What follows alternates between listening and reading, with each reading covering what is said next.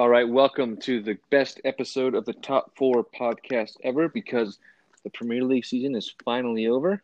Lewis and I have been celebrating for a long time since then. So, Lewis, say hello. Hello. Garb, say hello. Hello. Mr. Ted, say hello. Oi, oi.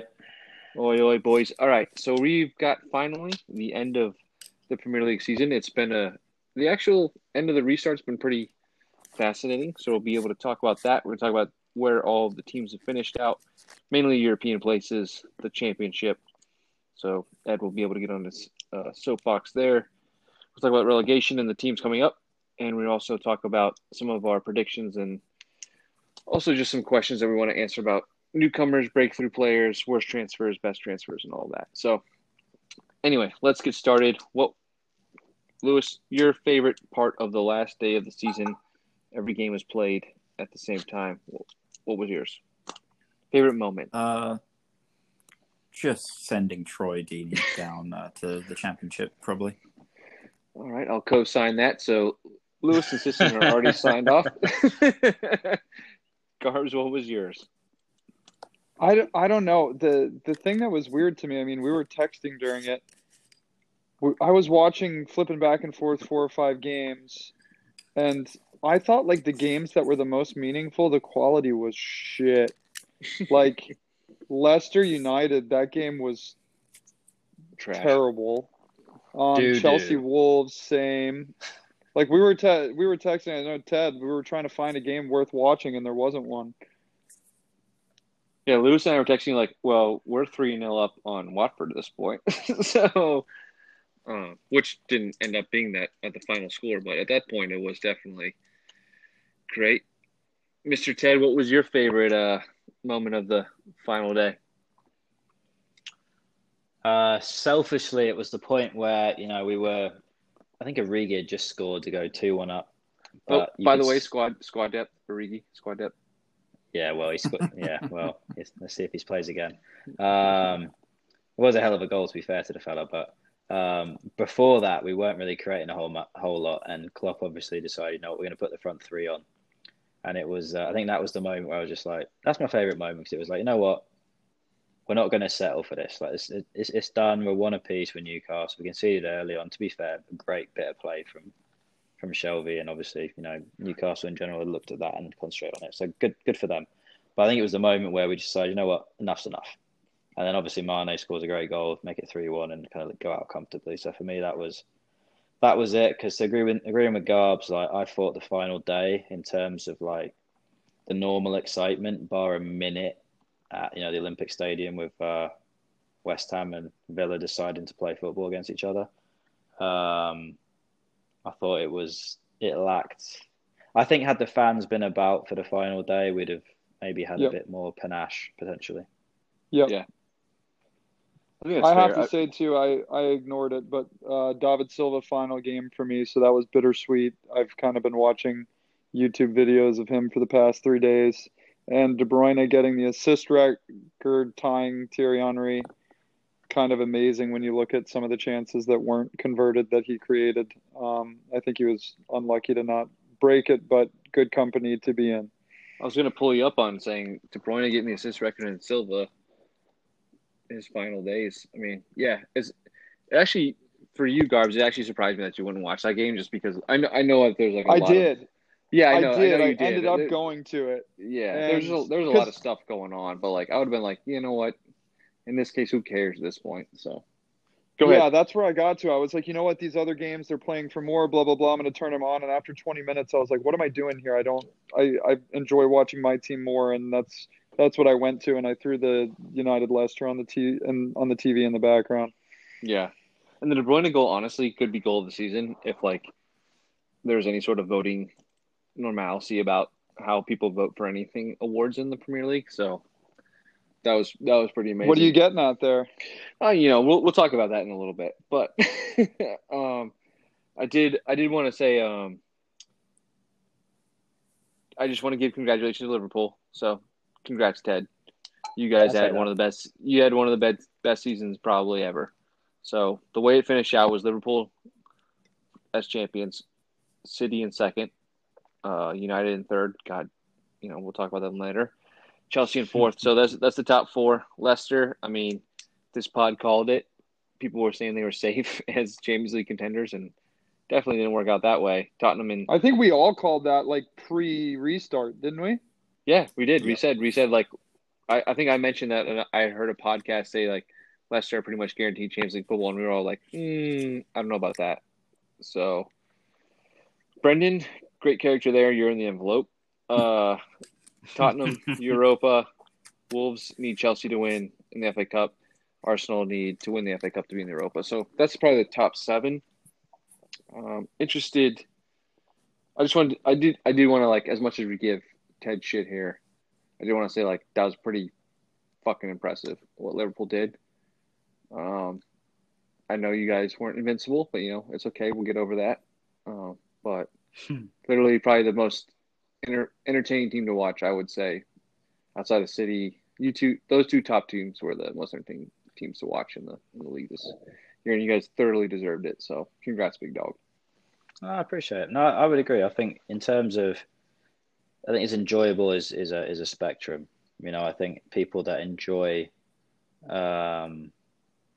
obviously City play I think with Pep, it's a very Spanish style. So at times it's methodical and it kind of the tempo lifts as you get towards the attacking third, whereas, Klopp's kind of heavy metal football is probably more popular. By the way, what branding from that guy? Oh, perfect branding for him.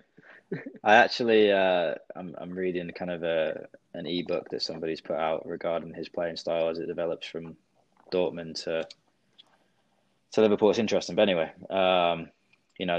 the casual fan probably looking at Liverpool is an easier watch, because it is the risk reward. And I think going back to the invincible side of things, there's games that I think had we played more of a balanced or a conservative style at times, I think it was that objective was probably obtainable. But as I've said, I believe in the group text the entire time, I thought it was very unlikely that we would keep that going because of these things. But no, it was I like the fact we went out with a bit of want to. It'd been easier just to take whatever happened at St James's Park on the chin, but I like the fact that he said, you know what, front three is going to go and change the game for us, and that game could have been 6-1 just with opportunities that they created in the last 15. So yeah, I think it was a great year. It's going to be very intriguing now with a very short turnaround, how teams affect it, how many preseason games they're going to play, are they going to play any? It's going to be very interesting, but I'm sure you're going to hit on that as our fearless leader. Yep, we'll get into that for sure later, but I'm really interested to see how the so-called preseason goes. But yeah, congrats to Liverpool. City, you guys, you scored the most goals, had the best goal differential, but lost also almost as many games as Arsenal. So yeah, it was a weird year for us. Sorry, didn't mean to hammer that home like that, but. What was our points differential? You were like, I don't know. Like 20 plus, yeah. But no, it was a weird season. I saw a good stat yesterday that we kept 16 clean sheets this year. Laporte played 15 games and he was on for 11 of those clean sheets. So I think towards the end of the year, we saw how much of a difference he makes for us. And also, it's kind of like what Ted was saying, the style of game. I think the same way for us too, where there's games that we could have sat off a little bit and one that we didn't. And Pep's hard-headed that way. We go one of two things. We create a ton of chances. We own the ball every game we play. And we just got unlucky sometimes this year, but that's the difference between being a champion and not. And Liverpool this year won a lot of games at the death. If you remember City's 100-point year, that's how it was. Sterling saved us like 5 or 6 times at the death. So it's just kind of little things here and there that go, and Liverpool did all those things this year, and City didn't. So all the congrats to them. I don't believe in luck in sports. I think that's created, and they took the chances when they needed to this year, and we didn't. So all the congrats to them. And let's not forget that you guys still have the Champions League to play for, so that's awesome. So we'll probably on do CBS Sports All Access. Yeah, you'll be able to watch it on your phone only. It won't be supported by computer or laptop or on a tape delay. Yeah. I'm just kidding. But I think Arabic commentary. It still is available on Telemundo, so I'm pretty much sure that's how everyone else will be watching it. See, I do think the interesting thing about City is that Pep is a manager and he's a coach and he's learning from it. So I think he probably wouldn't admit it, but I think if you ask him if he could rewind and put more faith in the young lad at centre back, I think he would have done. Yep, I agree with that totally. Because Laporte's not a fantastic defender. The reason you have more clean sheets with Laporte is Laporte's ball retention is higher. So you have the ball longer, so therefore the team has the ball less and the chances are less. And I think that's something that I think you'll see more of is him. I know there's rumours of all sorts of centre back signings. I don't think you need one. Trust the young lad. He's what Pep wants. You look at Barcelona; they had ball playing centre backs. They played different people there. I think he's Mascherano. He moved to centre back, kind of like he did with Fernandinho this year. Because he can play there. So, I mean, I think that's what you'll see. And I think, all coaches, regardless how high the esteem is of them, learn as they go. And I think you'll... Sadly, I think City will reap the benefits of that. Yeah, that's going to be another question later on. But anyway, I'm excited. We're going to definitely do a pod about just specifically the Champions League because I'm looking forward to it. It's going to be like a mini tourney this summer, which between the 6 weeks between the season ending and the season beginning in September 12th. So we'll get there. Outside of that, in the Champions League, other two Champions League places were taken by Manchester United and Chelsea. So let's talk about Manchester United because everyone has an opinion about Bruno Fernandes right now. And I'm going to let Lewis go off first because man has been talking strong about the man. And I think everyone else is going to pile in here, but let's go for it. I'm going to go with... I think he's a good player. I do. Do I think he might be one of the worst divers I've ever seen in my life? Yes. I don't know that he's proven that he's the player that people think he is yet. But his goal scoring record looks great because when you get 14 penalties in a season, it's quite nice. Wait, hold on. Manchester United got 25 penalties this season. Did they? 14 in the league. Oh, yeah, 14 in the league. Sorry, okay. Sorry. They help him in the other competitions too. I was about to lose my shit at that. I'm like 25 in the Premier League. Jesus Christ. Yeah, 14's bad. So that's my thought. I mean, I don't think he's a bad player. I think he's good. I think he helped them. But I think he dives a lot. I think the refs give him a lot of decisions that a lot of players don't get. And I think his stats that people keep on posting, if you took the penalties out, would look a lot different. So let me pose a question to you real quick, Lewis. Are you worried about Manchester United next season after a transfer window? Yeah, because they're going to spend a gajillion dollars like they always do.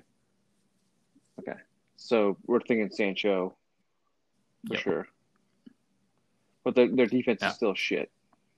I think they'll probably spend $200 million, probably. Okay. Easy. Garbs, what do you think? Yeah, on the Bruno thing, that's the thing is like, it's so typical of United fans, but like, he's a good player. Enjoy having a good player in your midfield. Like the But he's better than De Bruyne, though. Better than De Bruyne, yeah, for sure. And also going back to the diving thing, like I've been watching highlights of David Silva, who's 5'7" on a good day, and he's a twig. And I've watched that guy for 10 years in the Premier League not go down easy, and it made him an incredible player. You look at De Bruyne, or you look at any of the central midfielders in history in the Premier League that were dominant. What were they? They were guys that stayed on their feet. There were guys that did that to make plays, and he's not that. So putting him in that echelon of players, like, no chance for me.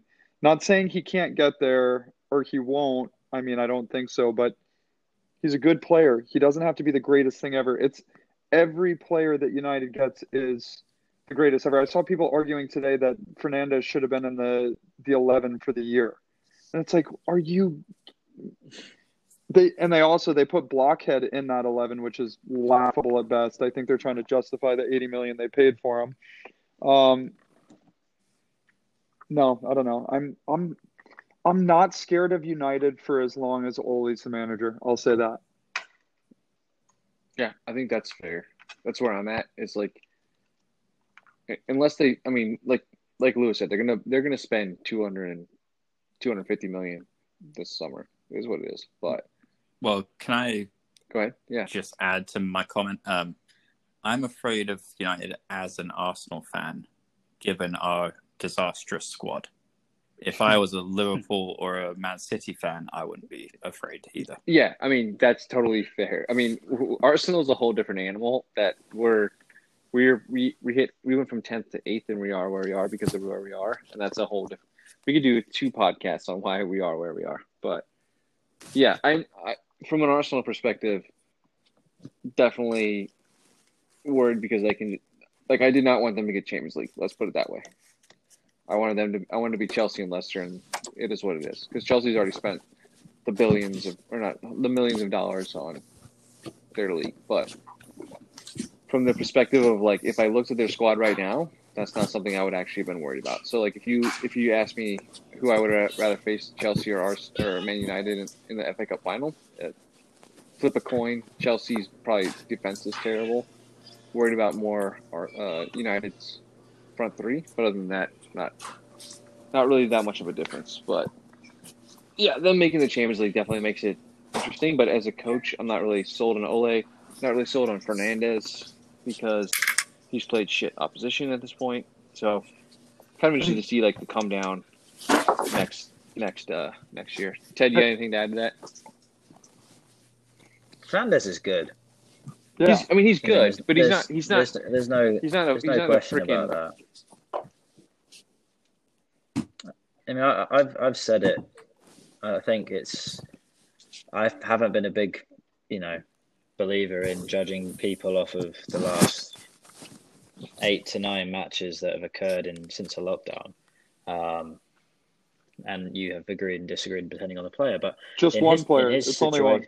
Yeah, 100%. And in his situation, I think Fernandez is obviously something different that they haven't had for a long time. He is very quick to go to floor, to be honest. And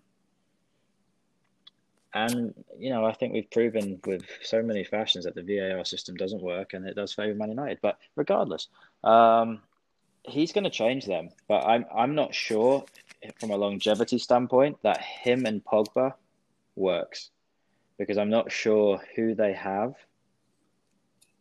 to make up the other player. Like Pereira, for example, was having a dig at like Van Dijk and Milner for saying they were arrogant, and I'm like, well, it's not they're arrogant, mate. You're just crap. Like, let's just call it what it is. You're shite, and you've been displaced in every single 11 you guys have put forth by pretty much everybody. So for Fernandez, I think the proof will be in how he does with very little comeback, very little rest, a full season, and not being an unknown quantity, to be honest. And I think he benefited a lot from that in post-lockdown kind of football. And then they have being a diving bastard as well. That's also. They have issues. I mean, if De Gea, what's he on, like $350 a week? He's good though, isn't he? He's class. I think finally people started to turn on him like in the last week, but it took 2.5 years. But what are you going to do with that? How can you have a keeper that's one of your highest paid players that's shit? Arsenal fans would like to raise their hands and talk about that. Have you met a man named Mesut?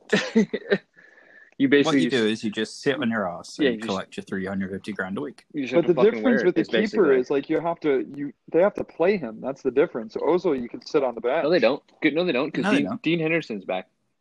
Is he? Because I saw Chelsea. Well, we can talk about that later. I saw Chelsea trying to buy him from United. They had to buy him from United, though. Yeah. Yep. So United aren't going to sell him to Chelsea unless they come in with some stupid ass deal or whatever. But so United, Chelsea. Yeah, that's true. I mean, United basically are in a situation where like, well, we've got our heir apparent right now at this point. So, I mean, if Chelsea want to buy a keeper, we've got two of them they can take from us. But yeah, you're not going to sell direct rival, but. I mean, you basically at that situation you have to eat whatever loss. I mean, I could see De Gea going back to like Sevilla or whatever it is, whoever wants him. But he's pretty much him and Kepa are pretty much done at this point in terms of keeping. I think so. Kepa's done before he ever started. Did you see that? So there was I don't know if any of y'all saw this, but there was somebody did a report on like what the average keeper would have saved according to like every keeper in the Premier League, and Kepa was 99%, essentially. Like, so an average keeper would have saved 90% of the shots that Kepa didn't save. So, bottom of the list. Hugo Lloris was number one, actually, where an average keeper would have only saved like. He makes some absurd ones. He's a good shot stopper, but he makes some really bad like decision making. So I don't think the actual whole like, I don't think that was taken into effect, but Kepa just is like really, really bad. So I mean, we'll talk about worst transfers, but I guess this year, but he might be the worst transfer in the Premier League history at this point.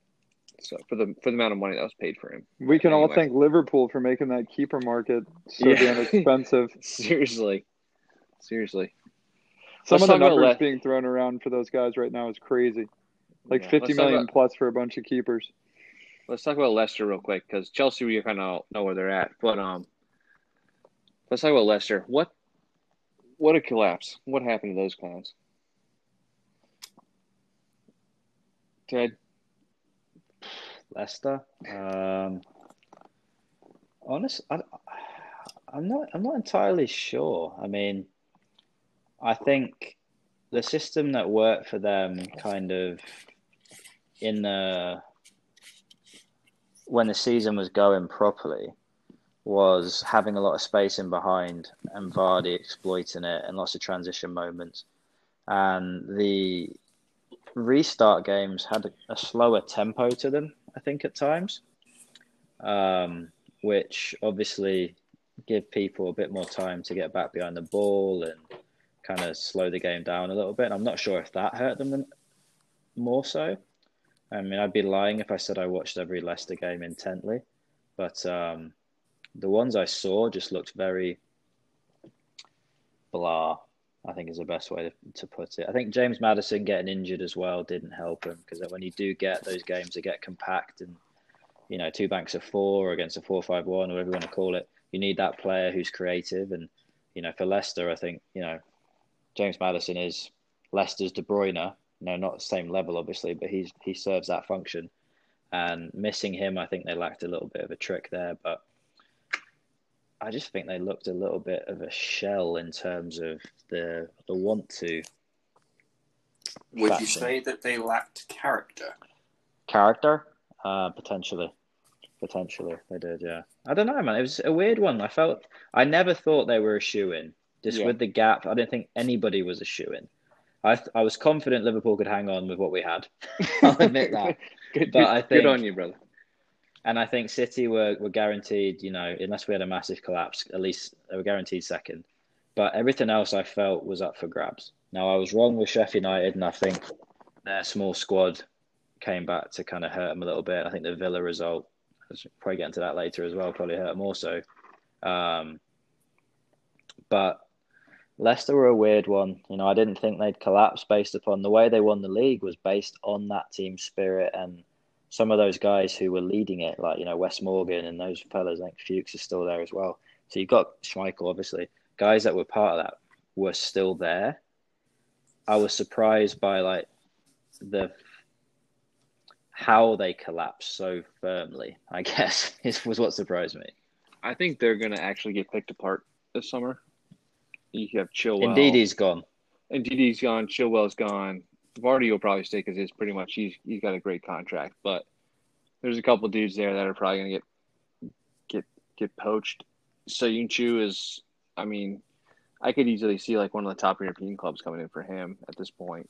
That's just my opinion, not backed by anything, but they were on a downward trend after probably the whole boxing, like the Christmas period, where like the games. So after about starting in February, they started in a pretty bad downward trend, and they didn't really pick up from there. So I think that's I think that's got to be on Brendan in the first place, because he's not. I mean, he basically got 3 months of rest and wasn't able to They had one of the worst records at the restart in full. So, I think for them to not make the Champions League from their position is a pretty big failure. So I don't know. And I don't think they were going to be able to replicate that at a high level for multiple years. But it's just interesting to me that they collapse that way. Like you said, there's no character there, but it is what it is. But, they just had a hard time finding goals from anyone outside of Vardy, too. Yeah. I mean, Ian Acho has done nothing for them. Yeah, couldn't score to save his life. Yeah, and they struggled to find a partner, I think, because Ayosi Perez, I thought, was a really shrewd signing. I think they paid 15-ish for him, something like that. Yeah. And he was a goal machine at Newcastle. But I felt like he and Vardy did similar roles. Like Perez was like the pullback guy, or he was the getting behind guy, and then trying to make them work together was, I thought, a bit of a challenge. Well, look at when they won the Premier League; they had Okazaki in there, so and they had Mahrez putting balls in, and Mahrez, but completely different players than Ayos Perez. So I don't know. Yeah, that's fair. It is what it is. We'll skip the rest of the European contenders, so no one cares about them. Let's talk about the relegation battle. So I would say for the last day, that was exciting for a little bit when West Ham decided to equalize, but couldn't actually pull it off because we were all hoping for Bournemouth to actually pull it off and have Watford and Aston Villa relegated. But Norwich is gone way before then. Bournemouth down, Watford down. Any surprise there? Or did everyone pretty much kind of expect that from going to the last day? Lewis, what do you think? Yeah, I think going into the last day, that's what I expected to happen. Yeah. Previously, I thought Villa wouldn't survive, but going into the last day, the games were kind of in their favor. Yeah. Ted, same thing. I think West Ham are the luckiest. Sorry, not West Ham. Villa are the luckiest club in the world. To be frank, I think they're poor. I think they spend a lot of money. I like Dean, like the manager. I think he's a good fella. I think he obviously had a bit of tragedy during COVID, but I think he did a good job pulling them out of where they were. But they spent a hell of a lot of money, and the Bournemouth result is the Sheffield United result is an absolute travesty. And I actually said in another group text with some guys, I was like, surely Bournemouth are going to kind of get after Hawkeye for the money they've lost. It's a hell of a lot of money.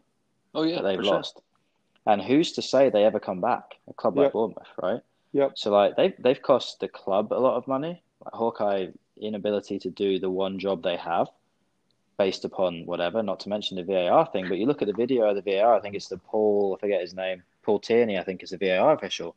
You see him; he's looking left and right because they haven't gone over that because the goals are supposed to be automatic based upon the watch, right? So he's doing the old left right, like what's going on. They've cost. I mean, not to get too superfluous or hyperbolic or whatever, but they've cost like the town of Bournemouth a lot of money. Yep. Well, I mean, as a whole, as a VAR, not to I know you're trying to be easy on VAR, but VAR should be able to stop the game. And be like, no, we have video evidence that says that's over the line because, like you said, Bournemouth a club, Bournemouth a town is going to lose a ton of revenue from Premier League clubs coming to town and all that shit. So you're and not to mention the amount of money you're going to make from being a Premier club from TV money, TV revenue, and also just where you finish in the club. So I know we were going over it on the last day of the season, but they would have that point basically puts Bournemouth in it rescues them. So Villa's down. So it's just it's incredible to me that we have technology that, I mean, Hawkeye obviously failed that day, and they already admitted, like, yeah, it wasn't working or whatever was the first half, but the second, like, you have video evidence that shows the ball goes over, so like VAR should absolutely, and again, this goes back to our whole VAR discussion over the last couple pods, but like, what are you doing? Like, why are you not looking at that and being like, hey, go to a monitor, look at that. Okay, it's clearly 7 inches over the line. It's a goal. Like, it is what it is. It's done. So Now as of 2018, the estimated relegation cost to a club was £50 million in 2018. Now they get go ahead. Sorry. They get parachute payments, Right. which are limited to, I think it's a 3, maybe 4-year window. Mm-hmm. But then you're still forgetting the fact that, you know, Premier League clubs get between 90 and 115 million revenue share, you know, each year. So I mean, you're looking at all that money they miss out on. Like, Hawkeye obviously have some big deals, but can they survive that? Did you see what just came out today? So apparently Bournemouth owe $81 million, well, 81 million pounds of transfer fees because they've been paying installments for all this stuff. So now they're in real trouble. They could be Wigan. Yeah, and Eddie Howe. Yeah. If I'm Eddie Howe, I mean, that guy runs the club. And he's probably key to the city, but he's probably thinking, you know, this is a good time to make a break with the club, and you know, the longer you go without a club, the better you are. So the more like your mystique grows. So like he could easily just take a year off and get a good job. You know, like let's say Bielsa does terrible at Leeds coming up, he could easily take that job. So I don't know. It's super interesting to me. They got absolutely screwed on that situation, but it sucks. I don't know. Let's talk about real quick the clubs coming up. Leeds, West Brom are automatic promotions. I'm super excited to have Leeds back because one, they have Bielsa as their manager, and two, it's just good to have that like history back in the Premier League. As much as a lot of people hate them, West Brom could care less. They'll be down again. Between those two teams, let's hear who are you all cheering for? Lewis. I'd probably go Brentford. In a perfect world, Brentford and Fulham would be up, and West Brom could be where they belong in the Championship. But probably going for Brentford. Okay. Garbs, who you got? Fulham for me. I said that a few weeks ago too. Just American history there with McBride and Dempsey, and I've always liked the ground. I've always liked Craven Cottage, so Brentford would be a great story, but I kind of prefer Fulham.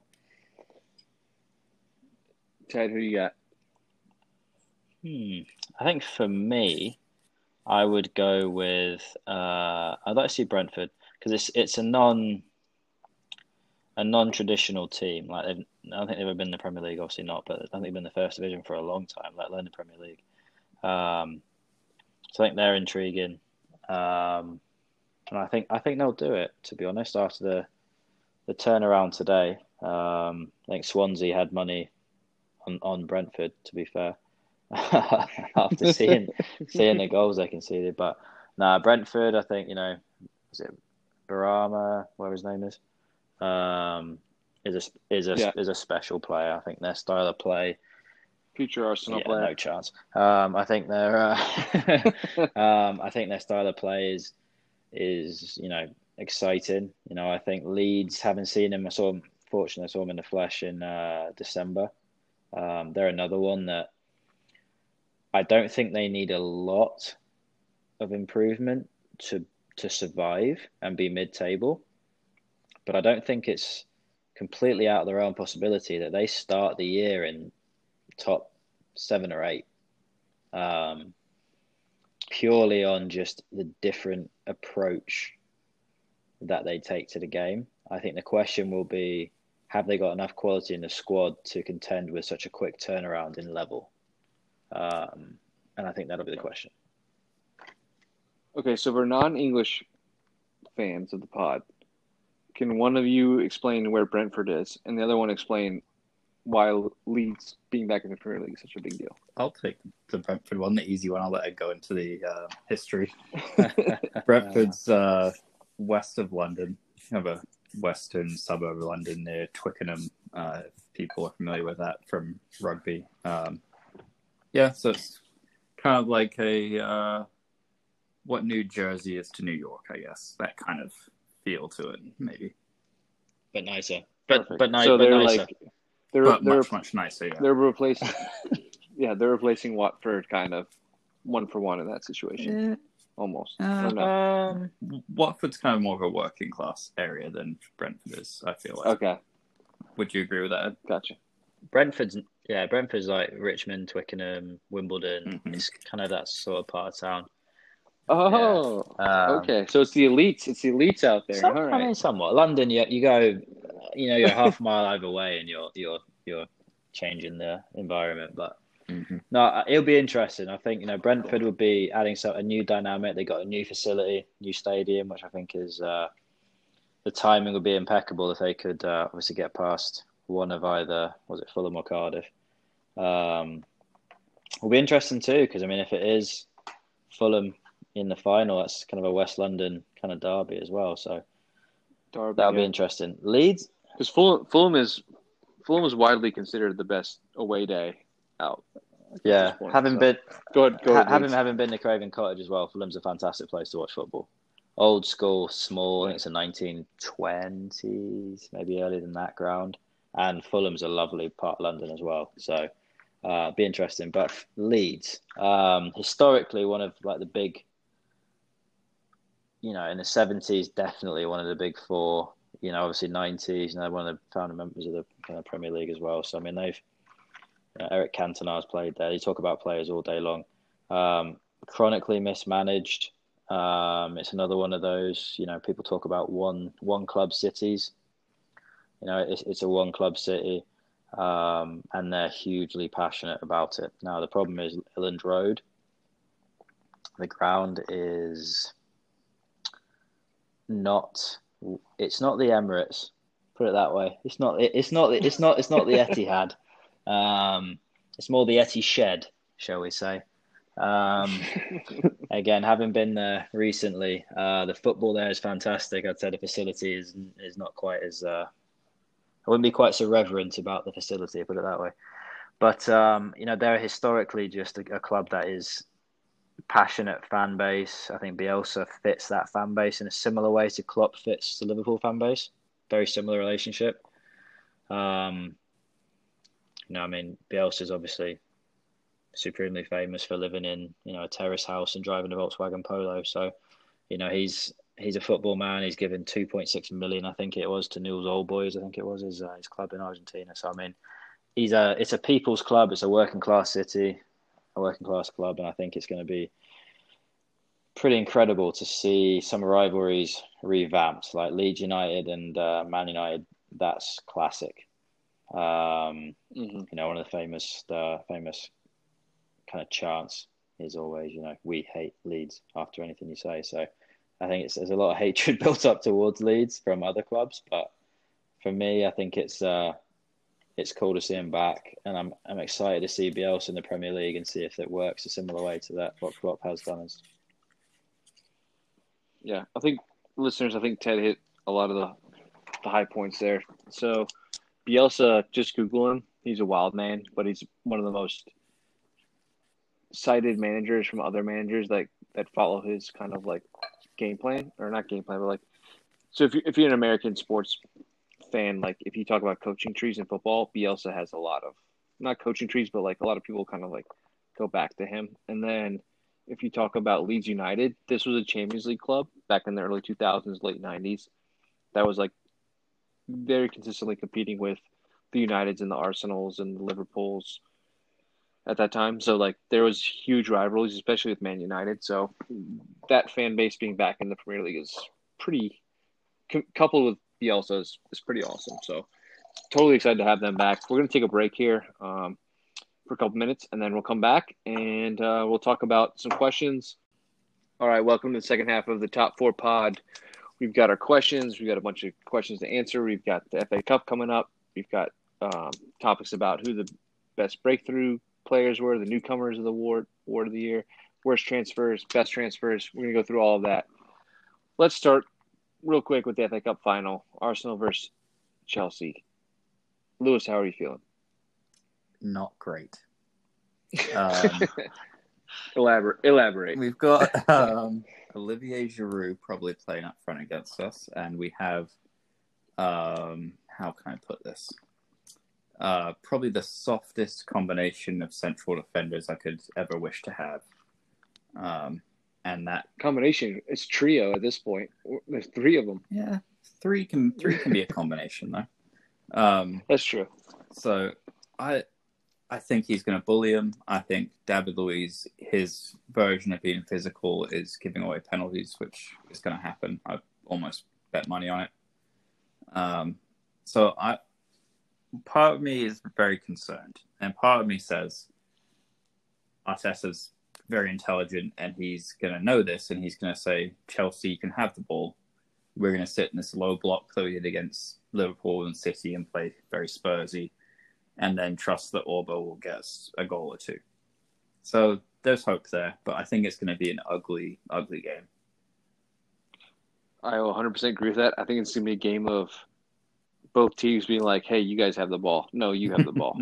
No, you have the ball. No, you have the ball.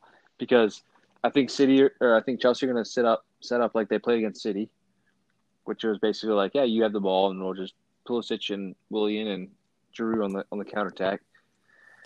And then Arsenal will be trying to do the same exact thing. So they'll be sitting back and hoping that Alba and Pepe and Laka can do the same thing on the counter. So I have a feeling it's going to be a very ugly game. I think it could be won by a set piece, which we're not very good at defending.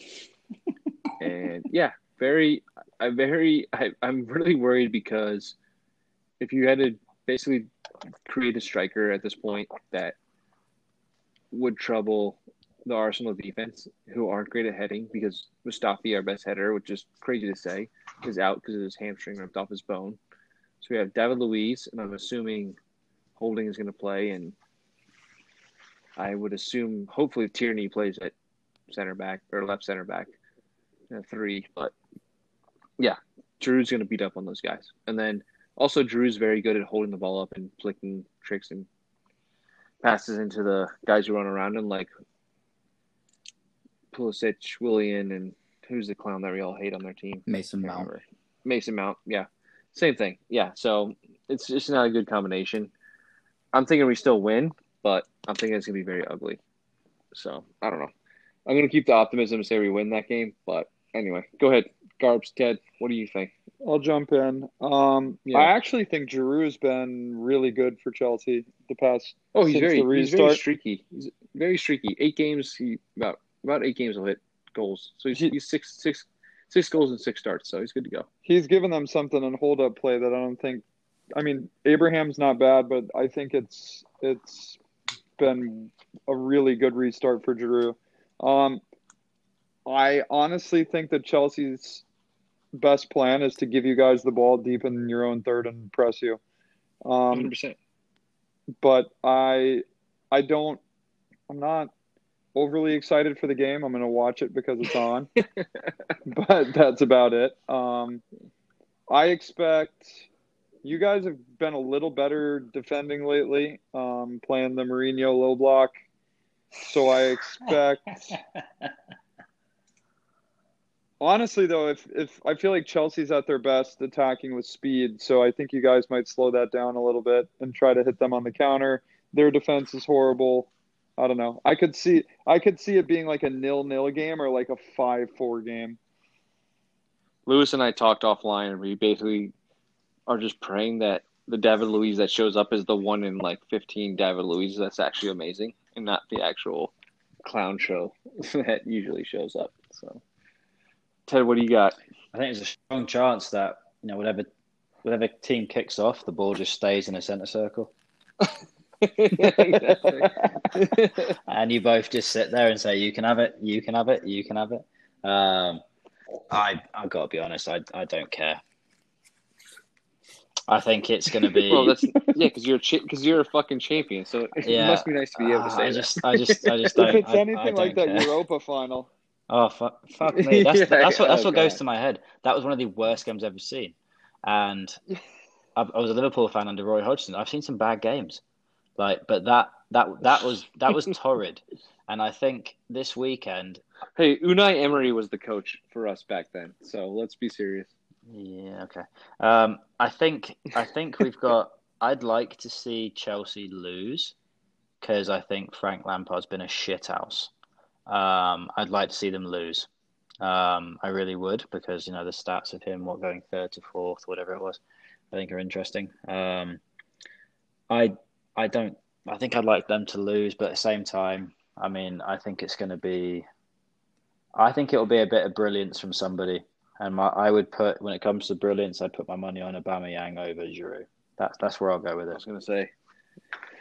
The man, the legend. That's where I'll go. What if the brilliance is Pulisic, like what he did to your boys at Liverpool? Well, I think it'll be interesting to see if Big Frank can actually play him or sit him on the bench and play someone else. I mean, there's all sorts of questions. I mean, I think there's no argument Pulisic should be in the starting 11 for them at the minute, especially after the back of 5 or 6 performances. Now, can he replicate it is a big question, but in current form, there's no question he should be in the 11. Last game. So behind the curtain, Frank said it was an injury. Frank said it was an injury thing. He was very poor. He was very poor. But we'll see. I mean, if he's injured, then maybe he doesn't play. Because who knows? If the injury was that big of an impact, we're only looking about a 6-day turnaround. So that'll be interesting to see. What it was. But he was electric against us for sure. I think it was an interesting game to come into, and he came into it with the right attitude. He changed it, and fair play to him. I do think if they put him on the correct side, and he's in the form he was against us, Arsenal are bollocksed. I think there's not somebody in your back five. I mean, Tierney's your best defender at the minute. Oh yeah. We know this. Lewis and I know this.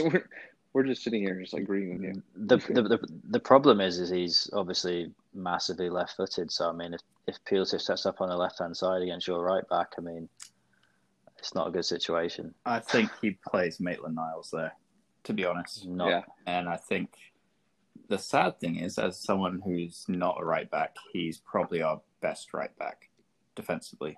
That's something. Are we going to do FA Cup prediction, or are we going to do that? Yeah, if you want to, go for it. Let's do it. I want to give the Arsenal fans a floor, though. I think that's only fair. I don't have a horse in the race, so. Are you predicting scores or teams, or what the hell are we doing here?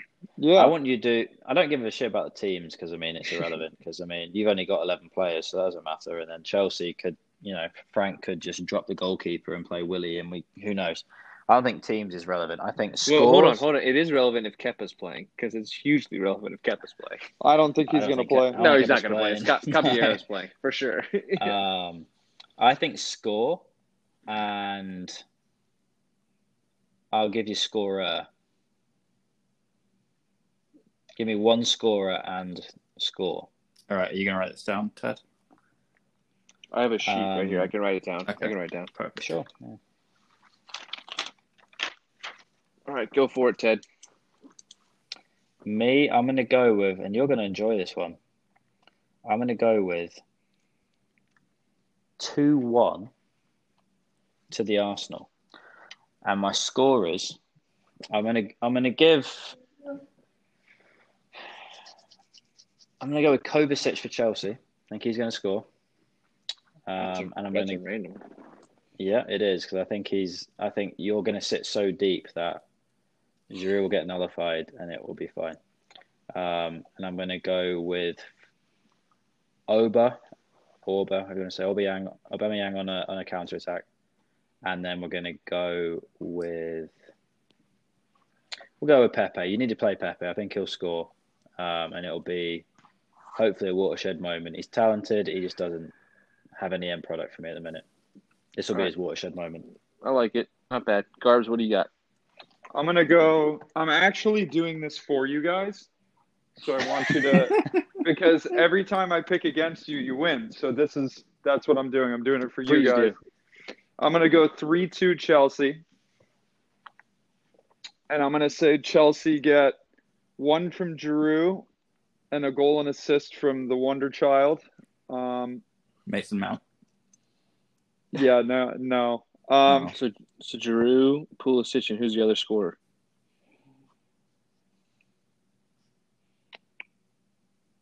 We'll go Willian. Free kick. Oh, that's a great shout, by the way. That's a really good threesome. I like it. And what are the 2 goal scorers from Arsenal? Arsenal will go Kepa. I was gonna say own goal and Rudiger. Zuma banging one in off of Kepa. I'll go Alba. I'll go Alba brace. I was gonna say Alba times 2 is usually a good shout. All right, Lewis, what do you got? I'm gonna go Chelsea 2-1. And hope that I'm wrong. I'm gonna go Giroud, absolutely dominating David Luiz, and then Rudiger from a corner. And because we'll have someone like Bukayo Saka mark him on that corner because that's what we do. And then scoring for us, I'll go Lacazette. Mikel Arteta. Lacazette. Laka. Oh. Okay. I had Alba penciled in, but I'll give you Laka. All right, I'm going to go 3-1 Arsenal. Yeah, y'all laughed, but last time I did this shit, we actually won. 3-1 Arsenal. Go 7-1 then. 7-1 Arsenal. I'll say Giroud scores for Chelsea, and then I'll say Alba times 2 and Ceballos times 1. I like that shout. I like Ceballos. All right. Top. I like top him player. too. Out of your team, outside of Alba, I like Tierney and Ceballos. Yeah. Well, we don't actually. Ceballos probably won't be here next year anyway, so hopefully he just signs up with an FA Cup winner or whatever it is. But we'll see what happens. All right, back to the good stuff. Let's talk about what we thought about the actual Premier League season. That was about 7,000 years. Who was y'all's newcomer of the year? Garbs, I'll start with you. Okay. Newcomer of the year, by surprise to no one, is the man wearing the 22 shirt for Chelsea. I thought you were going to say Phil Foden for a second. The man wearing the 22 for Chelsea. No, but honestly, to be a 20-year-old kid, first year in the Premier League, and have the production he did, I think is impressive. And I won't say what my second choice was because I'll let you guys get yours out. But I think obviously I'm crazily biased towards him. But at the same time, I think he's shown quality for what he's done at 20. If he continues an upward trend, I think he's going to be a real player. All right, so Big Dog Pulisic gets 1 vote. Lewis, what do you got? I don't know if it really qualifies. I think it does. I'm gonna go Henderson for Sheffield United. You're gonna say for Liverpool? I was like, wait, no, what? Don't get me going down that road. No, Sheffield United. Henderson played for United before, but I don't know that he's ever made a Premier League appearance until now. So I think it counts. Yeah, for sure. Yeah, I would agree. I think that's a great one. Who do you got, Ted? Stole mine, to be fair. I thought Henderson was a big one for me, but I'm going to go outside the box here. I'm going to go Wilder as the manager from Sheffield United. That's a good one.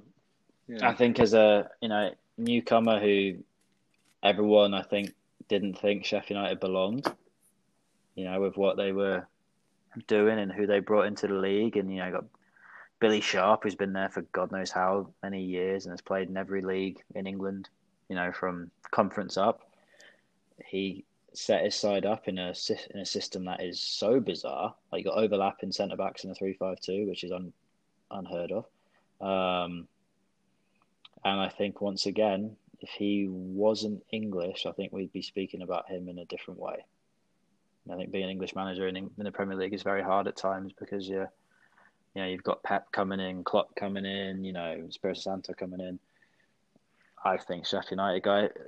Klopp obviously got the LMA Manager of the Year. I don't think I would have gone with Wilder, even with the kind of dip that they had post quarantine. I'd have gone with Wilder. Do you think this is strange. Do you think honestly English managers get a hard rap? I think it's a tough, a new manager, and Wilder, although he's not a young guy, I think it's tough to get the top jobs, or to be like Brendan Rodgers he's obviously Northern Irish, but I mean you look at it and like Pep, Klopp, Lampard as a player, so it's not really. Lampard's a whole different. That's a different beast. Yeah. I don't count that as him getting an opportunity, and you keep going down. I mean, I think the best example of it is like you look at Watford. Like Nigel Pearson's had some skeletons in the closet, but what he did for Watford. To the end of the day, like was it 2 games for the end when he had them in a safe position, and I believe he would have kept them in a safe position. To be honest with you. Yeah, but that's like okay, so that's a different thing. I'm talking about like if you look at systematically like the actual managers that get placed, like say someone gets fired in a Premier League season, almost all the time, the manager that comes in is a British manager, I would say. But I'm not saying but I will grant you the fact that most of those managers, because they're like relegation savers, right? Like so they're Roy Hodgsons, they're the Sam Allardyces, they're the whatever Alan Pardew's if you want to even go there, but those guys are like pretty much there to like basically save you from relegation. But sure. I wouldn't say that like British managers get a bad rap. I think it's more that British managers, you never hear people talk about them as being tactically inventive or that's fair. Nuanced. That's fair. It's always they're the Big Sam, they're the Roy, they're the team spirit model, and we're going to pack it in tight and play a 4-4-2 and get draws. And I think that's probably more where Ed was going. Okay, that's fair. That's fair. Yeah, that's 100%. Like they're all like, okay, passion, blood and thunder. Yeah, gotcha. Okay. Yeah, or if they are a little bit more tactically creative, like Graham Potter had to go abroad. Mm-hmm. He had to go to Sweden to get an opportunity, and he's come back, and all of a sudden now he's done a fantastic job at Brighton. Well, that's not the case. He's a good manager. Yeah. Dean Smith's been in football for 30-something years. And I think it's interesting because you look at it and it's like some of the clubs that have chosen different routes.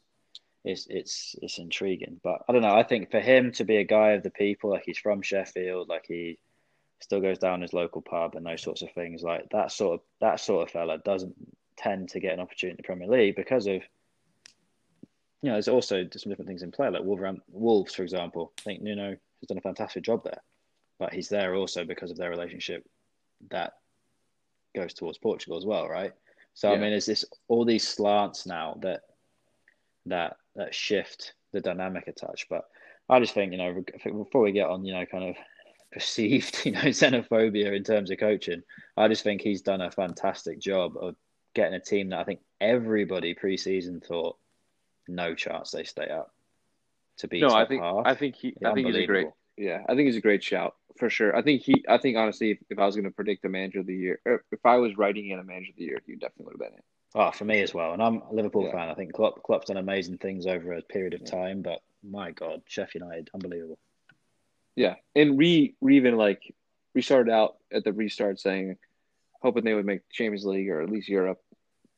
Kind of shit the bed for the first 3 games, and then they came back strong. So all credit to him to be able to say to do that, turn that team around.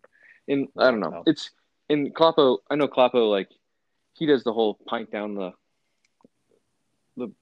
pub, whatever, too, at the same time. But Wilder definitely is he basically has the key to the city down there, and I think he's got that team in a good spot. And I think Eddie Howe's a good situation too, where that's why I think this is a good breaking point for him to basically be able to say because he was linked for the Arsenal job for a long, long time.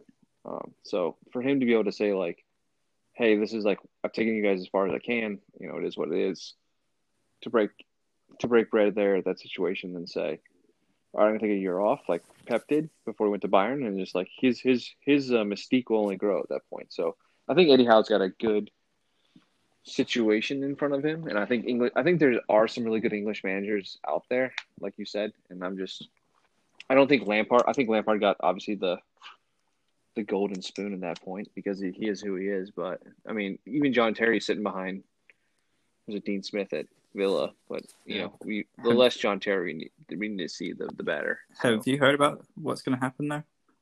No. They're apparently getting rid of Dean Smith at Villa and bringing in, is he Spanish or Portuguese? I can't remember which one. He's the assistant under, the details are going, but they're basically getting rid of him. And I was very, very surprised for him to keep them up, given they spent a lot of money and all that. But an interesting move if it does happen. Is that right? I haven't heard that. I'll have to look into that. I'll do. I mean, it doesn't surprise me. It doesn't surprise me. It doesn't surprise me because everyone's looking for the next hot young manager from Portugal, Spain, Germany, whoever it is. So interesting. I'll tell you one that's a name that's been floating around a bit is, I don't know. I watched them today. I know this is way off topic, but I was just thinking about it. I watched Sassuolo. Have you guys watched them play? Yeah, they're great. They're great. Yeah, Roberto De Zerbi, that guy is a mastermind. Watching his team play is legitimately fun. And I had read an article about him recently, and that game was on today in the middle of the day, and I was home and I threw it on, and amazing to watch them play. So that guy, I've seen his name thrown around. I wouldn't be surprised if he gets a huge job coming up. If I remember correctly, they've scored the most goals in.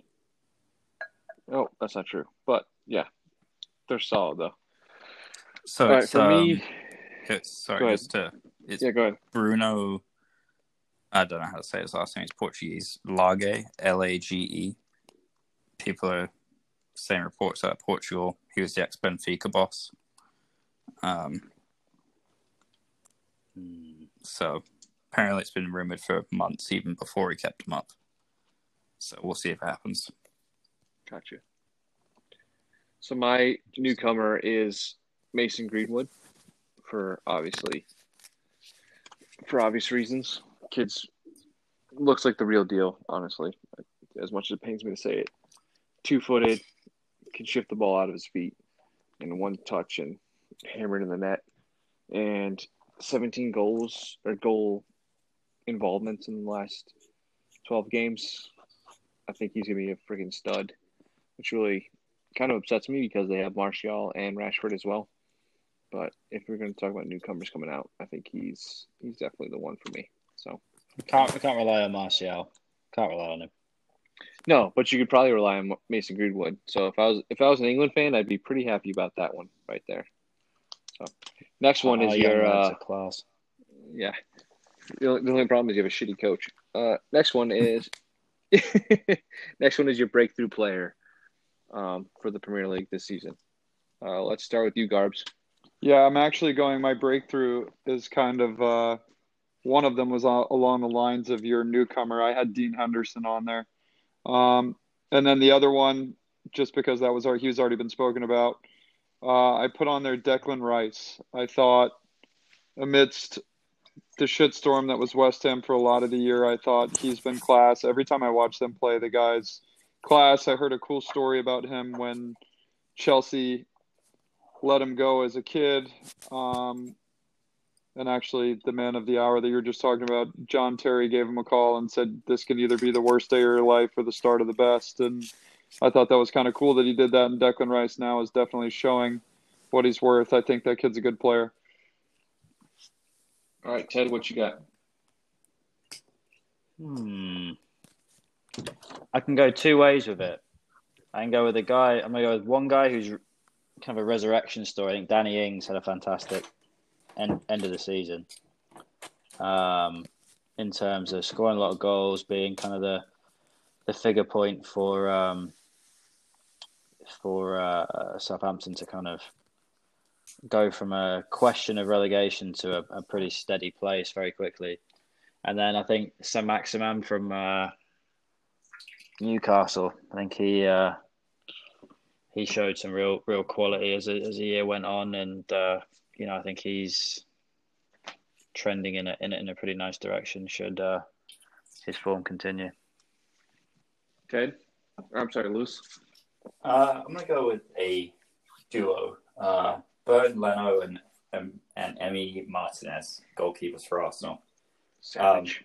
I think. Is that because you want to play them both at the same time, or? I think we need to. I mean, can we play them at the same time? No. I think if you look at the stats before Leno got injured, for a guy that didn't cost a lot of money, he was performing significantly better than, I don't know, let's say Kepa and De Gea, just to name a couple. And then Martinez, when Leno went down, I've got to be honest, I was shit myself because he kept us in so many games. And then Martinez to be with the club for 10 years and not really play a lot, and to come in and perform the way that he has. And probably, if you wanted to sell him right now, he'd probably go for, I don't know, 50 plus, is pretty crazy. So is that 50 grand or 50 million? If you're going to play 50 million for some of these clowns, fuck Chelsea said they're not entertaining offers for Kepa unless they're over 50K. So yeah, 50 million. 50K. 50 million. 50K is a good deal. 50 That's a good million. starting point for Kepa. Yeah, it's true. 50 million. Sorry. So 50K breakthrough in a Volkswagen Jetta. Yeah, breakthrough.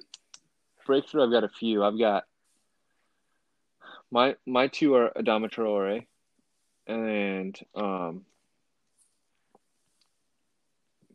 I just fucking blanked on him. Sorry. Well, let's just stick with Adama at this point. So Adama Traore, I think, is the main breakthrough for me. Just in the fact that he's actually like pretty much broken through in terms of like everyone knew the talent there, but he's actually performed this season. I know Liverpool are linked to him. There's been a lot of big links for him. Wolves will be lucky to keep him, I think, this offseason. But just in terms of like pace, power, ability, he's raw. I think under the right coach, he'll be really great. So he's my big guy. I added in Soyuncu too. That was another one I was talking about and thinking over. Thought he made a name for himself this year. Yeah, if anyone else has any like kind of 1B players, go for it. Jack Grealish, you could say. Grealish, that's who it was. Grealish is my other one. He came out. Talk about going down easy. Oh. Yeah. Most fouled player in the Premiership. Harvey Barnes, quote unquote fouled. Yeah. Harvey Barnes is the worst human being of all time. Whoa. Strong. That's like your Southampton take. Why so? Because I don't have words for my hatred for Harvey Barnes. So sorry. Wow. That's similar to I'm waiting for a Harvey Barnes fan to be our new Joe. We need a Harvey Barnes fan to come out of the woodwork. We need a Harvey Barnes fan to jump on it because from Leicester. Harvey from Leicester. Why you hate me though? Like, I mean, I feel like he's quite inoffensive. What's kicked this off in terms of your hatred for the man, the myth, the Harvey? Just the way he goes down, the way he fouls the fuck out of people. This would be a very explicit podcast if I had to keep going into why I hate Harvey Barnes. That's an impressively passionate opinion about a player I didn't think would emote such feelings from anybody, but we're there, so that's good. But everyone has their one player, or their 3 players, or their 7 players, or 15 players like I do. So it is what it is. I mean, for me, it's Lamella. I think he's just a wanker. Lamella is high on that list. All right, so here's a question: for this season? Who is your biggest wanker from the season? That's a good one. 3 of us agree on or 4 of us agree on Lamella. Lamella's been in for quite a while, though. Yeah, I think everyone knows he's a wanker, but everyone also probably knows that if he's on your team, you probably like him. No, I don't actually. I would actually hate him. You don't think so? Because I thought about the same thing about Guendouzi, and now I just fucking hate Guendouzi. So I thought Guendouzi was a wanker for a while, and I think that's coming true. I think I think obvious yet also closet wanker because he's very talented is Paul Pogba. Yep. He's a wank. Yep, let's be frank. He has absolutely just sat down for a long period of time. I'm pulling up my spreadsheet of Ligue 1 and Paul Pogba and the French counterattack. So go ahead, keep going. Yeah. How many goals did he have in? How many goals did he have in League One? I mean, fucking Jesus. I think he's obviously supremely talented, but I think he plays when he wants to. And if I'm United, especially off the back of like Fernandes, like him, hate him, dive in, not, he's effective, and like. I just think the amount of money he's on, and they're trying to bring in Jadon Sancho on ridiculous money.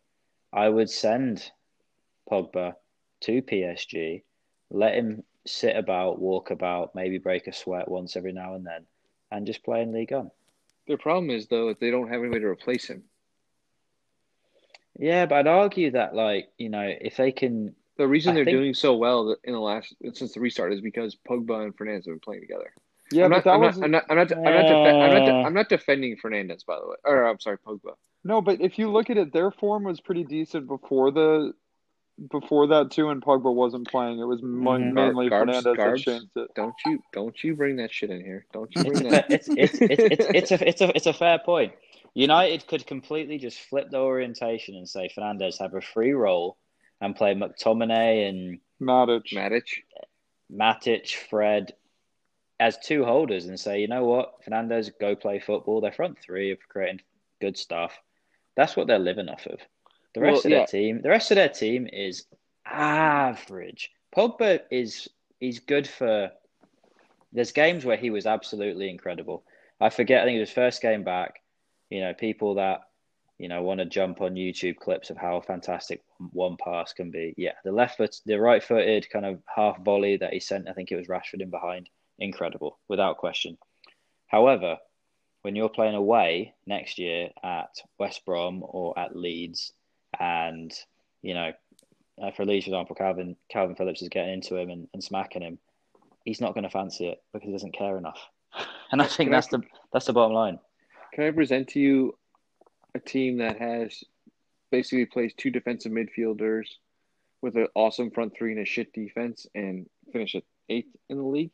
Like that's the difference. We don't have a Bruno Fernandes. Who's your Bruno Fernandes? No, that's what I'm saying. Like though, but if you remove Pogba too, the same thing. We don't have a Pogba either. So like you're fucked with that situation. But you remove Pogba and you add another linchpin holding midfield player and you let Pogba be McTominay and you're telling me McTominay and Matic are going to be. They'll at least work off the ball and they'll give you 90 minutes every time they play. Matic can't give you fucking 60 minutes.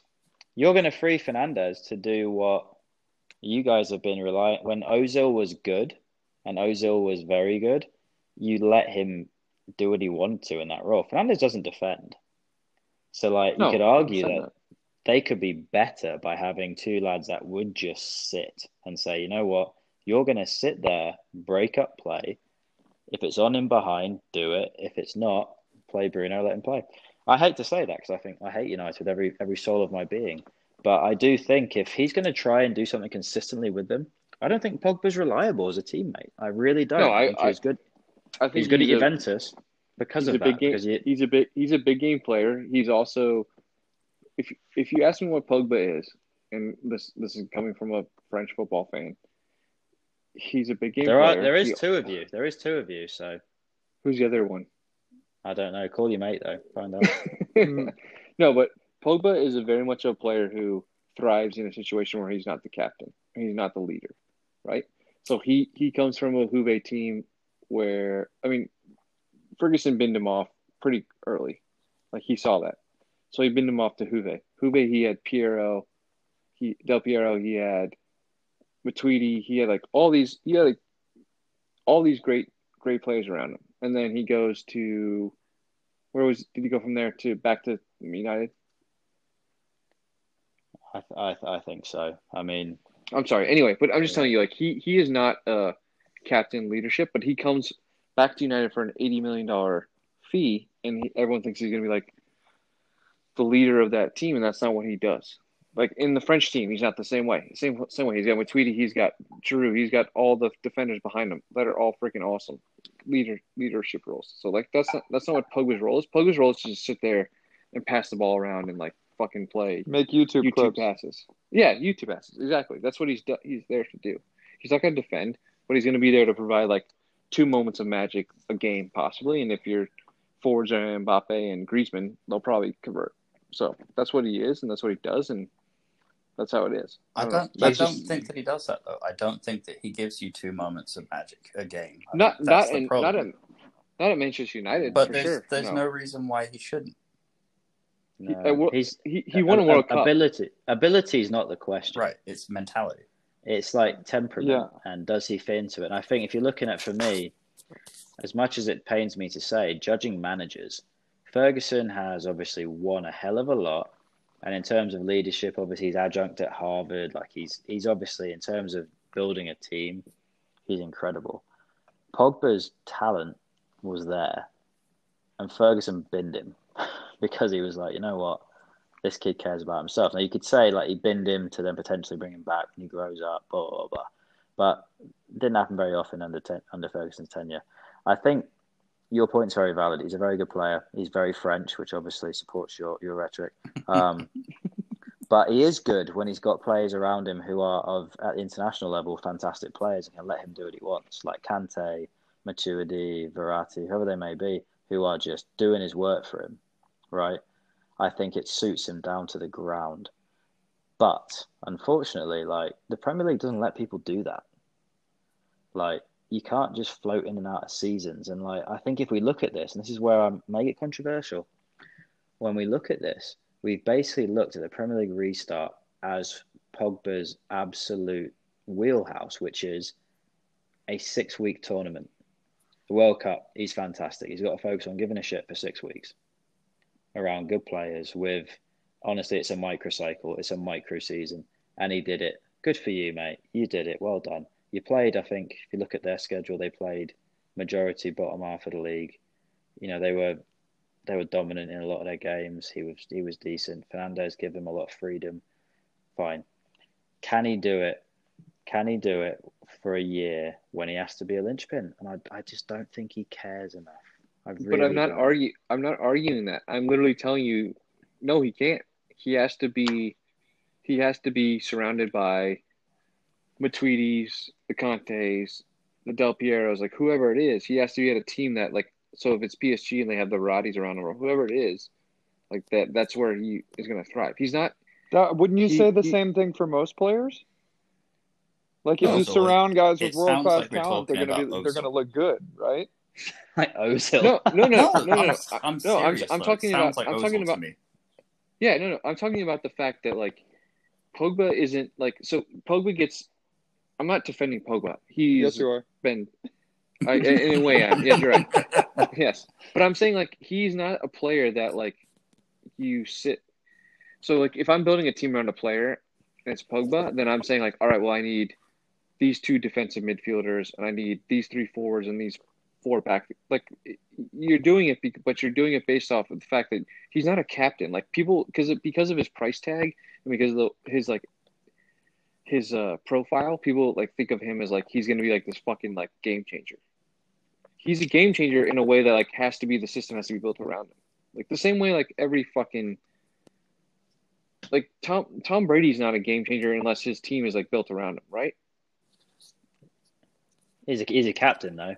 Yeah, he's true. Yeah, he leads by example. He does everything. True. I will give you. I will give you that. Pogba is not a leader by example. He's a leader by like he literally is an $80 million player. He's luxury. Yeah, he's Odell Beckham. He's Ozil.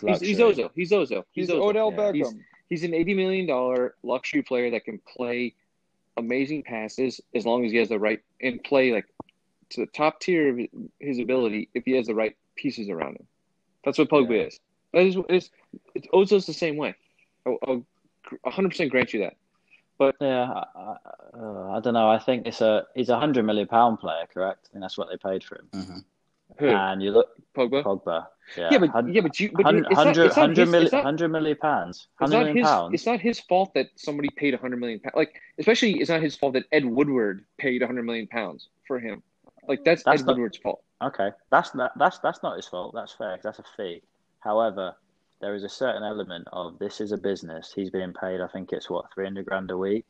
There's a reliability aspect that as fans and paying him, you should be able to rely upon.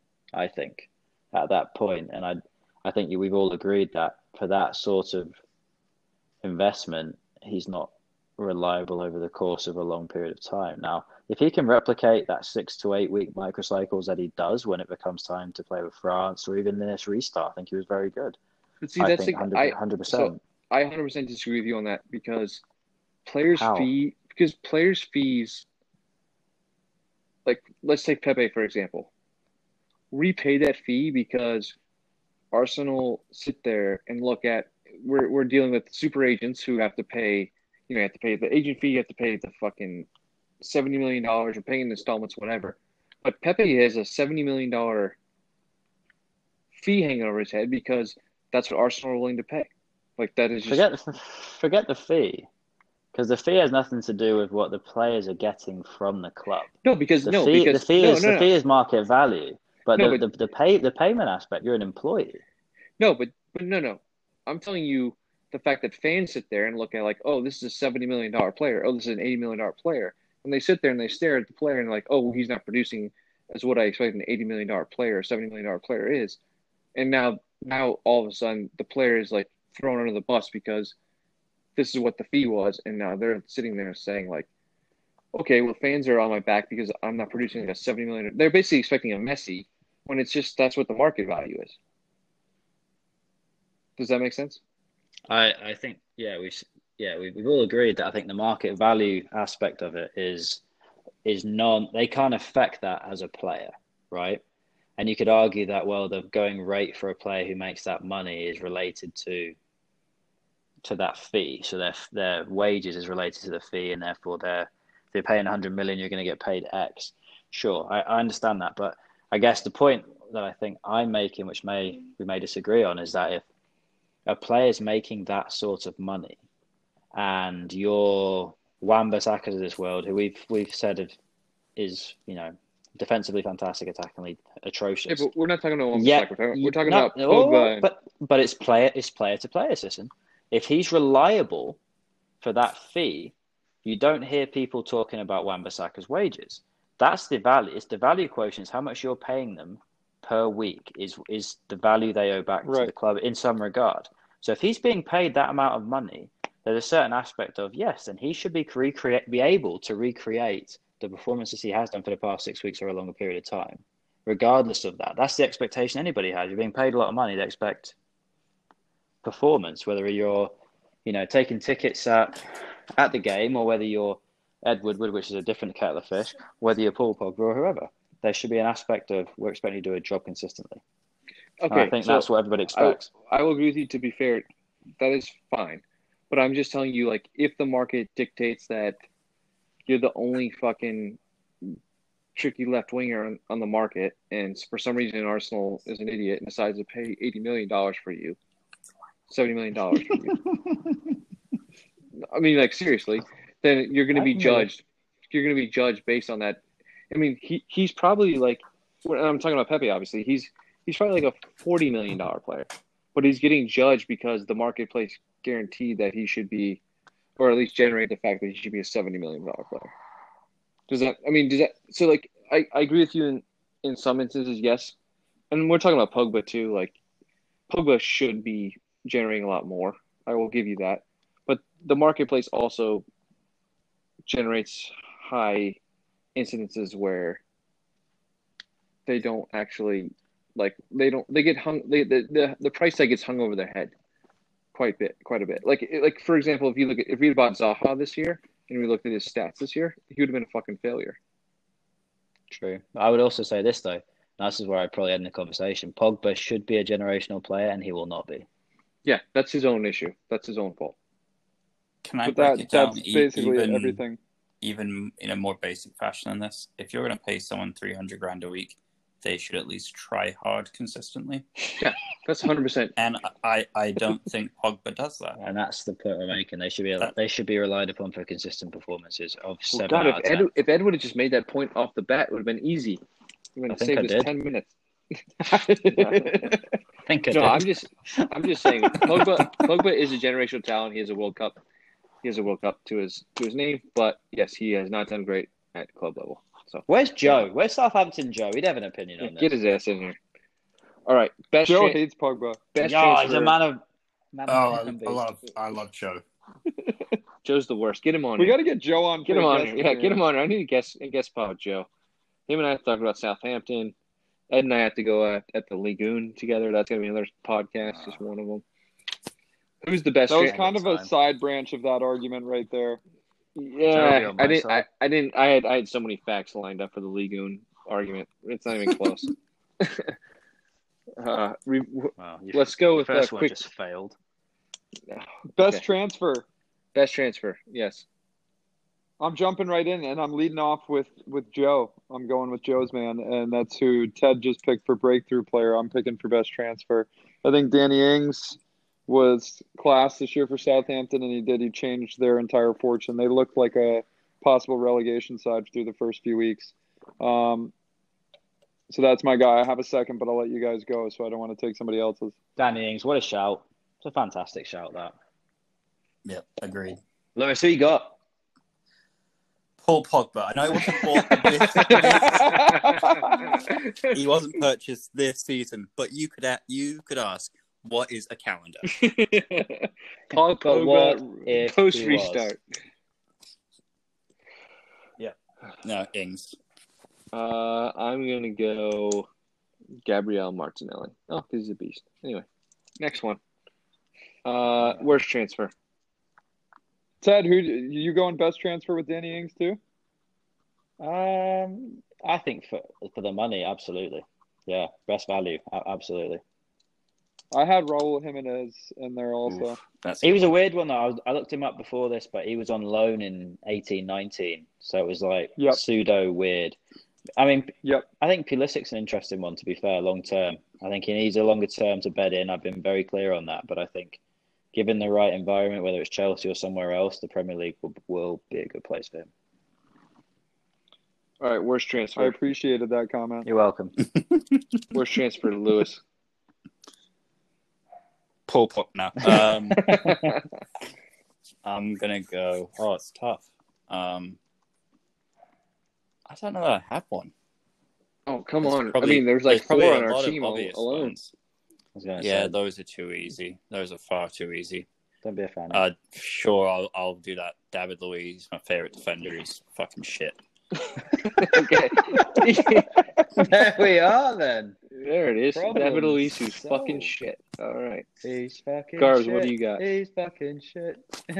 I was gonna say the worst transfer was United letting Dean Henderson go to Sheffield. But the other one, Ndombele for Spurs. Because he wants out.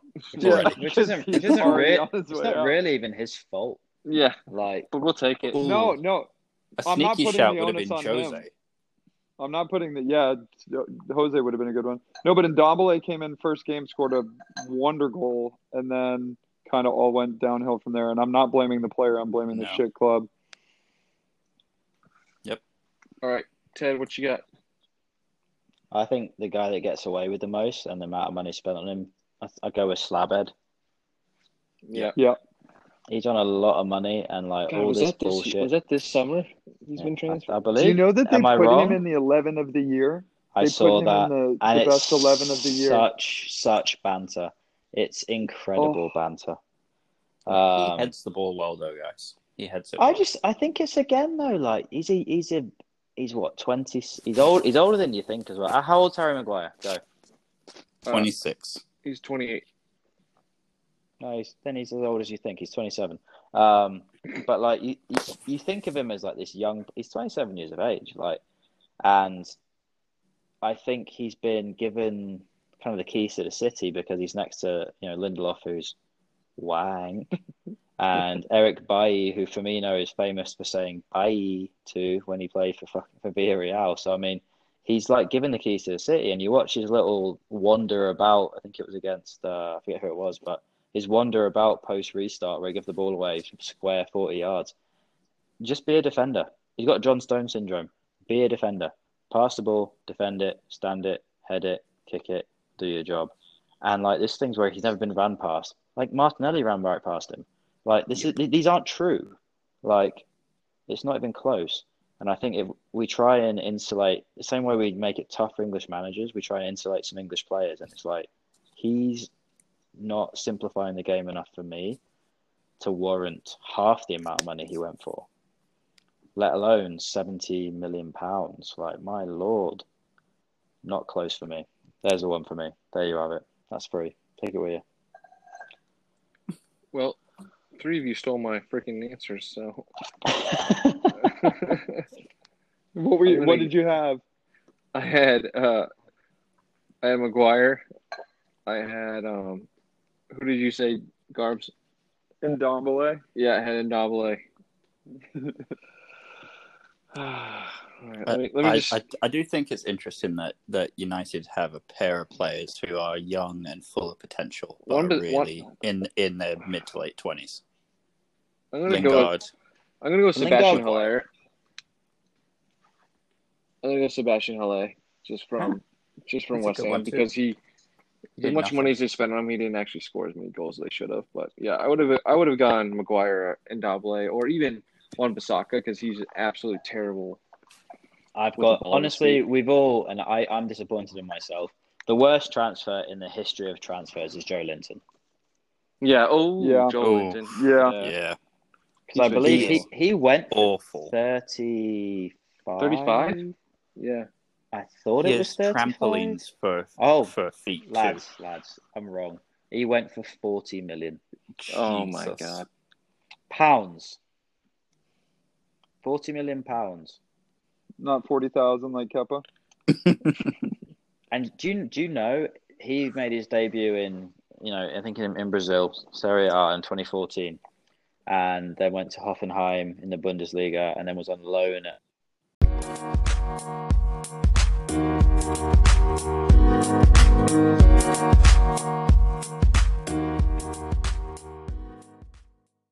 My Joe Linton justification: £40 million, which give or take current market, what's that? $52 million, something like that.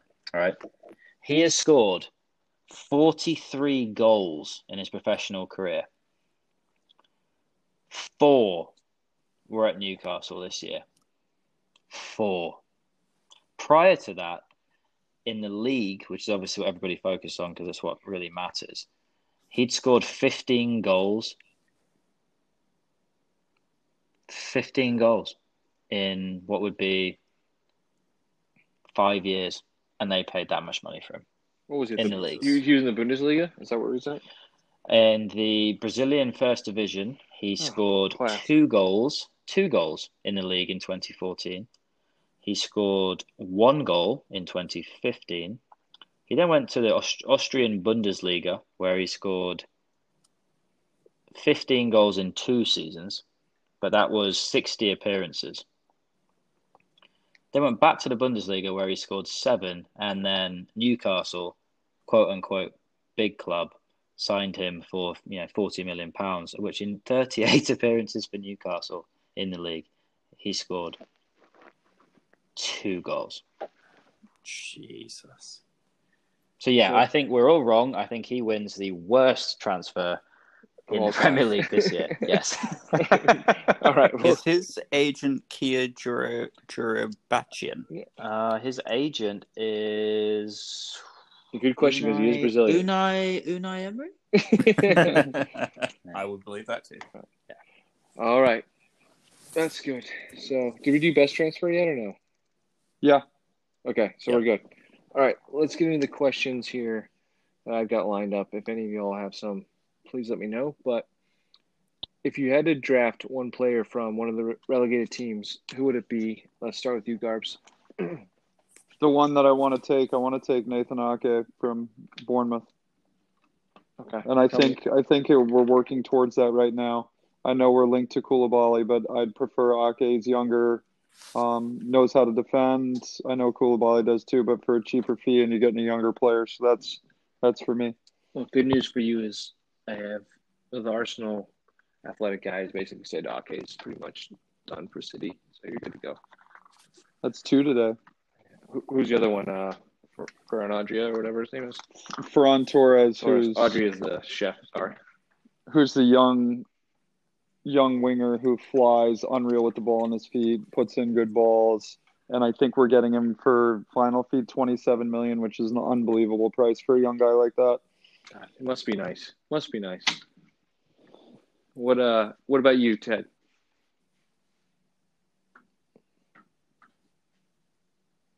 Ted. Joe Linton. Joe Linton. Did we lose him? Possibly. All right. Lewis, what do you got?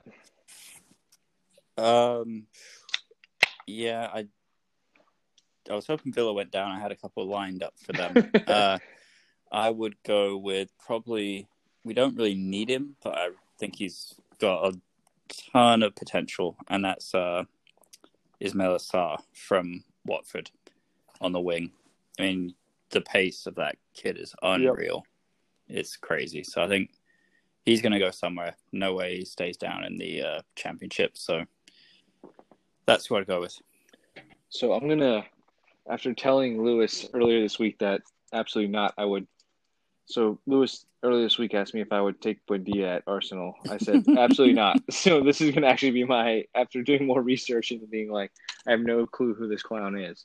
I would absolutely take him at Arsenal. And it looks like creatively, he's created the third most chances in the league. Yeah, so it's impressive on a complete shit team. Yeah, so absolutely would have that man on the squad. So yep. Platini, who would you take as your player from the relegation teams? I'm a big Ligue 1 fan right now, so you want to make sure I give respect to the French mafia. God, there's gonna be literally one podcast of me just ranting against you. I can't wait. It's gonna be a 3-on-1. You'll lose. That's fine. That's fine. I'm not even kidding you. I have 3 pages of notes for the Ligue 1 debate when that happens. I don't know if you've seen, but ESPN FC is letting everybody know the scores of PSG's friendlies against like League 7 French sides. So it's really impressive. They've been scoring 7 or 8 goals a game. It's gonna be really sad when you lose to Real Madrid in the Champions League, and then you're gonna be crying to your freaking CAS. At least Madrid's a real club. Yeah, you know what? And Spanish. I was going to say, wait, did they just transfer into Liga? What they play in Liga? That'd be a good idea. Let's take the top 4 from competition. Both, and we'll play the Liga Uno. The Liga Uno. Well, I mean, if we're just talking about failures in the Champions League, we can just talk about Manchester City. So we'll go there. Oof. Now it's getting interesting. Getting spicy. Now we've started. 7 minutes into the second pod. Now, for me, teams that have been relegated was a question, correct? So, like, what player you would want? Oof. Norwich, nobody. However, there's rumours of the left back, I think Lewis, but I don't. Sure, get him for less than 10 million. Why not? Bournemouth, I think, are aging a touch. Ryan Fraser. Okay, cool. Yeah. All right, next one. No, I'd go for your man. The only one I'd want is a man from Watford. So I'd have him. Yeah, we talked about that while you were offline. So good job. I was rehashing my name. Yeah. Okay. Cool. He probably played in Ligue 1, actually. To be fair, let's have a look. He did. Probably tore it up too because it's a fucking farmers league. Exactly right. Exactly right. All right. Who spends the most in the transfer market? Chelsea. I think United. Yeah, I was gonna say United. What are you talking about? What are you three clowns? Yeah, United for sure for me. All right. It'll be a tight race. Do Liverpool repeat next year? No. We're not going to spend any money. I'm going to go yes. Nah, we're not going to spend any money. Everyone said no. I can't say no. It's boring. I think it's hard to avoid injuries next year. You know what I mean? For everybody, not just Liverpool. I think for everybody, and squad depth, right? But I do think that if certain players for Liverpool get hurt, that they can't cope. I'm going to say so. I said no. Platini said no. Pogba said no. Lewis, you said yes. Yep. Okay. Heart says yes. Mine says I don't think it's possible. I've seen it. It's impossible. It's really tough to do. I mean, and I'm not saying you don't have a squad to do it, but it's tough to do. Okay, cool. Predict next year's top 4. I'll go first. City and Liverpool in a class by themselves, and Chelsea closer, United kind of there. So like 1-2 and then a gap to 3-4. Oof. What do you have, Patini? Just not in any order, right? No, we're doing order. I think Liverpool, City will be involved. I think United will shit the bed. I think after that it's questionable. Spurs with Mourinho, no. Spurs without Mourinho, potentially. So I'll go Liverpool, City, Arsenal, no chance. Chelsea, ball squeeze in.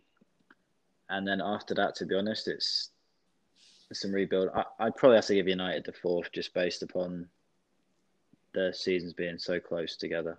So yours is Chelsea, United, City, Liverpool. City. Yeah, okay. I think just with them starting so close together, there's going to be very little variation, I think. Lewis, what you got? I'll go in order. I'll go Liverpool, City, Chelsea, United. Okay. I'm going to go City in order, Liverpool, United, Arsenal. Can I go on record and say Leeds Europa League place? Yeah. Oh, sure, go for it. The Sheffield United with Bielsa? performance. With Bielsa? With Bielsa. Without Bielsa, no chance. Well, that's be very clear. My last question before I get into the Ligue bullshit. Oh no, we're back. What spot do Tottenham under Mourinho finish next year? Oh, I've got this one first. Okay, go ahead. Does Mourinho make it through a year? If he makes it through the year, this is probably going to surprise people. I think he finishes 6th. With a trophy or no? What? Like a League Cup. Yeah, essentially. At most. Yeah, they don't win trophies there, mate. No chance. No trophy. No trophy. So Lewis has got 6th. Pogba and Platini, what do you got? I think 6 too because Mourinho always qualifies for Europe. Yeah. Okay. No, I think he's going to finish just outside Europe. Good. Yeah. I'd prefer it. I'd prefer it. I think realistically, Arsenal and Spurs next year, if Arteta's given any sort of backing, and I'll call backing 50 million, I think Spurs and Arsenal will flip-flop. Oh, so we're going to finish 3rd? Spurs? No. All right.